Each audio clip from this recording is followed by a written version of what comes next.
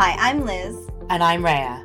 Welcome to Karma's My Bitch, a podcast about love, Sex, connection, abundance, joy, purpose, peace, and how life isn't simply the stories we tell ourselves.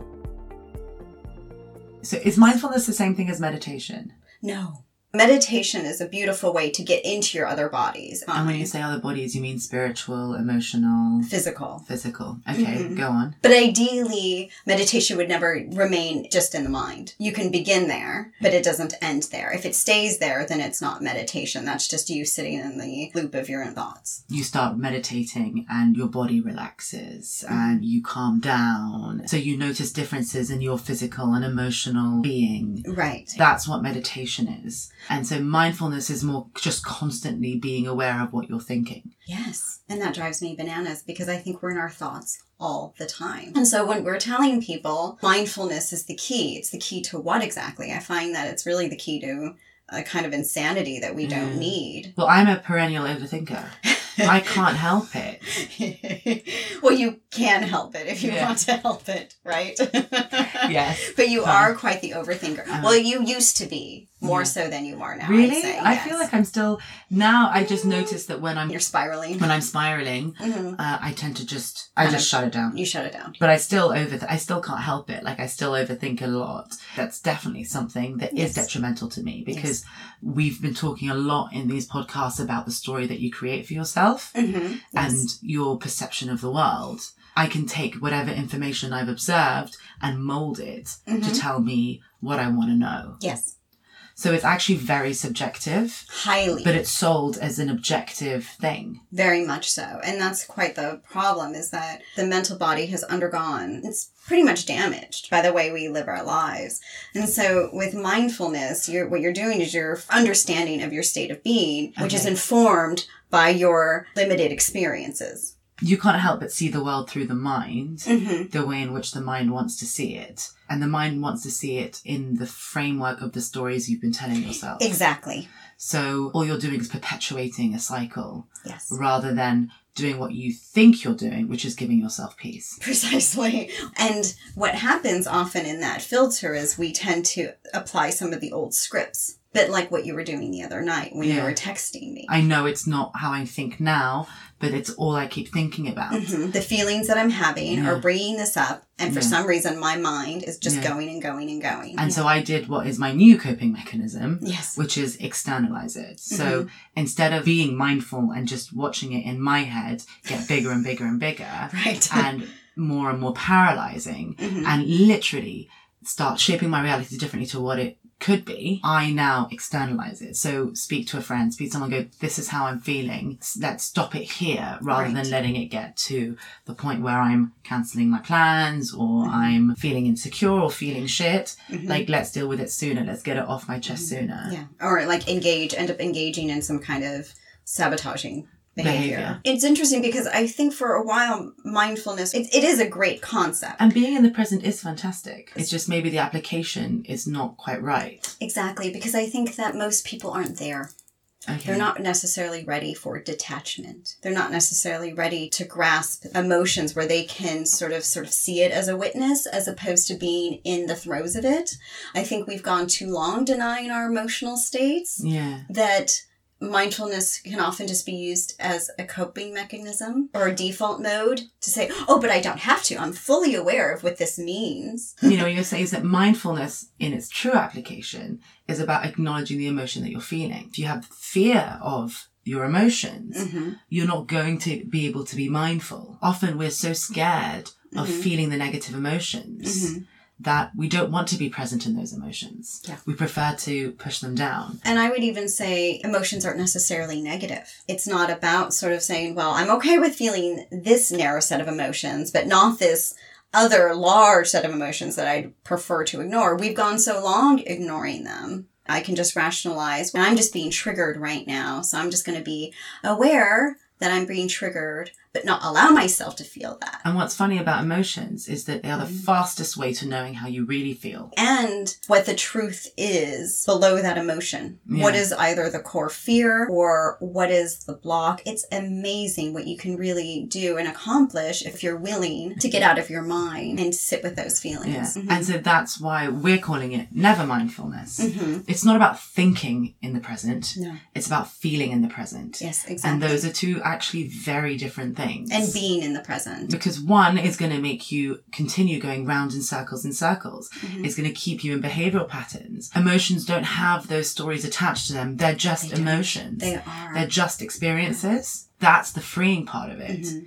And I'm sure that at the beginning when people talk about being in the present, that's what they meant. But the problem is, like a lot of things, our fear of being vulnerable, of being open, or of experiencing things we don't necessarily like has pushed the definition into something that's controllable.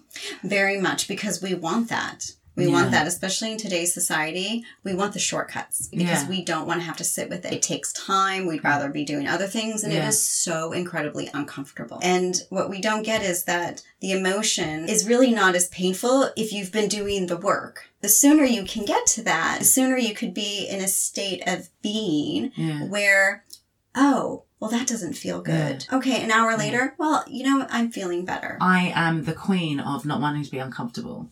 Everything has to be pleasurable, sensual, on my terms. Mm-hmm. For so long, it was really obviously holding me back because one of the biggest things was I didn't want to feel any negative emotions because that was another way of being uncomfortable. My fear was always, what happens if I get so low, I can't get up? And then I remember I read how emotions are like waves. And actually, if you sit with an emotion, actually sit with it, what you'll notice is that it will just slowly dissolve. And then the ego will kick in and try and make you hold on to the fear of that emotion because it wants to keep you safe. Mm-hmm. But if you manage to get through that bit, it just goes away. And the story ends. Whatever the story that was written in order to support that fear or emotion then also has to end. And so you find that you get to move out of that pattern, out of that state of being. I used to believe that everything that was good would always just end up turning to shit. So there was an expiry date on everything, whatever it was. So what would happen is that I would be scared to feel any joy, excitement, trust, because the minute I felt those things, I knew that I would somehow be betrayed.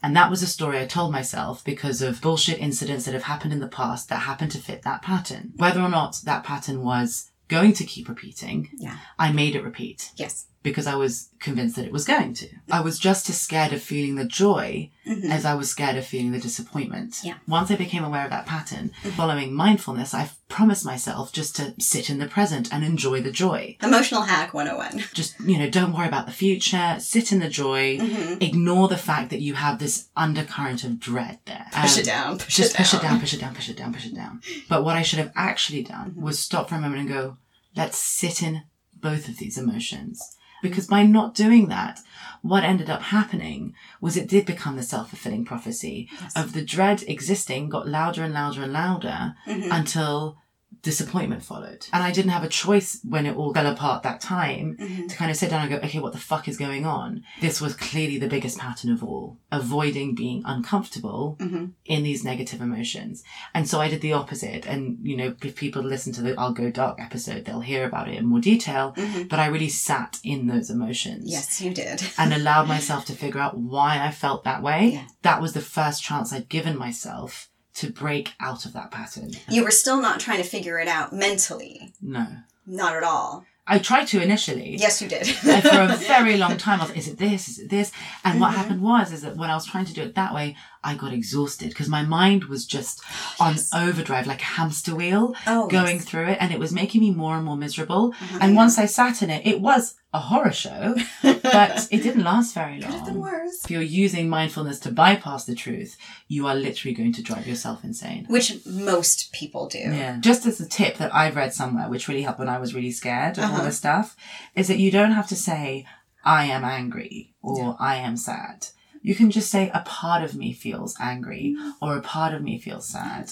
And that allows you the objectivity that you can still allow those feelings without necessarily feeling like you have to embody them in the same way. Because it allowed me to also have 2 or 3 emotions happening at the same time. Because it's normal. If let's say you go on a good date with someone, you can be really happy, but you can also be a bit scared, or you can also be a bit nervous. Saying I am this, you're also minimizing all the other emotions that are also happening at the same time. Yeah. And it's so often because we don't have a vocabulary. We're sort of 5-year-olds with that emotional vocabulary, aren't we? Yeah, we're basically communicating via emojis. Right. I actually think emojis have more they do emotions than we do. But yes, that's why people say I feel a mix of emotions, is that you can say a part of me feels this, a part of me feels that. It allows you to see the truth of what's going on in that moment. I was allowing it, not surrendering to it. Well, so often that's what creates anxiety. Anxiety was not really in people's vocabulary when I was growing up. And now everybody's anxious. And it's because they're so overwhelmed with emotion that they can't handle it. And so they just tend to push it away. But the more they push it away, the more anxious they become. Yeah. It doesn't work to suppress or deny your emotions anymore. I find that majority of people, what they're mostly doing is convincing themselves to stay in the relationship as opposed to trying to work on it. And that could be with a partner or somebody or with a job. It doesn't matter. It's just the fact of the matter is that we have burned out our minds in order to support our stories and our lives. Mindfulness allows you to do that. It does. Because it's telling you, live in the moment, don't think about really anything, and be that kind of impartial observer who's just allowing things to happen. Okay, you're aware of your triggers. Okay, you're aware of what bothers you. So just accept them. Yes. This whole series that we've been doing has been about allowing people to come into their own power. And a lot of our power comes from our emotions. Allowing mindfulness to numb your emotions. It's another way of losing your power. You're numbing the way in which you can see your truth. Which means then knowing yourself. And numbing the way in which you can connect to other people as well as connect to yourself. Absolutely. That is all through emotions. Yes, now I know that this used to trigger me. And yes, I still feel all those things sometimes. And I still have to sit with them again and again and like deal with it and talk about it and all the rest of it. Now these things recur. They kind of burn through much quicker. They do. So separation informs our 3D reality. And what does separation mean? It means, well, it's part of our free will existence. Okay. So in our ability to judge, we determine things are good or bad. It's polarity. Because the mind has been able to develop a way to live in separation, right? And that's how we judge from our minds. And we're critical thinkers. What's happened is that when it comes to our emotions, when it comes to living in this world, which is just changing rapidly, our minds can't manage it. Because our minds really want to hold on to the separation. So that's why we've exhausted it. And that's why if we're really looking to heal ourselves, if we're looking to expand in our consciousness, our minds can't get us there. They won't get us there. It is not the solution. Because it can only see things in black and white. Precisely. And it can't feel. It can only put reasons onto feelings. Exactly. So really you've got to go through the heart. Absolutely. And when you say heart, what we mean is you've got to feel your way through it. So that's why I think it's about replacing mindfulness with heartfulness. Allowing yourself to look at something as it is, which is the concept of mindfulness. But in order to look at something as it really is, you also have to acknowledge how that makes you feel. Yes. Give yourself the space for that to be okay. Exactly. Because I think that's the thing where you were saying about judging definitely in my experience, when I'd feel something, I'd always feel like I wasn't allowed to feel that way. Oh no, we are so quick to judge our own emotions. And yeah, absolutely. So I, again, was bypassing my truth because there could have been a really good reason why I was feeling that way. You know, and it might not have been one that I needed to share with anyone else, but it was telling me something. I spent so many of my years trying to find peace by numbing my emotions. Yeah. And I didn't do it through alcohol or drugs or addictive behaviours. I was actually stone cold sober the whole time. I numbed in a different way. I numbed by switching off. It was under the guise of mindfulness. I'm just observing. I'm being in the present. You know, it's called a present because it's a gift. The problem is with that message, even though there's merit in it, and there's a lot of merit in it, if someone's heart isn't open at all, they are processing that message through their mind. Oh, the irony. Yeah, which means that they're perpetuating the cycle which they've always done, which is try and control the present. Yes. Which means then I think that the entire concept has lost merit. Well, I just want to encourage people to really consider that there are other paths to healing. And that often mindfulness, it's a go-to because it's considered safer. And I can also honestly say that because as somebody who's sort of been in this field for 15 years, even I cheated. We all cheat at some point. Yeah, no one wants... Early on, I promise. Yesterday for me. So. No, we're often struggling with it. Yeah. So even if you consider yourself spiritual and you do all the things that you think that you're supposed to be doing to make you spiritual and whole and peaceful and have this great relationship to your version of a God, whatever, are you really, if you're not there in your emotional body? Are you numbing your emotions or are you feeling them? Mm-hmm. Are you manipulating mindfulness or are you being never mindfulness, aka heartful? I think we just need to be heartful.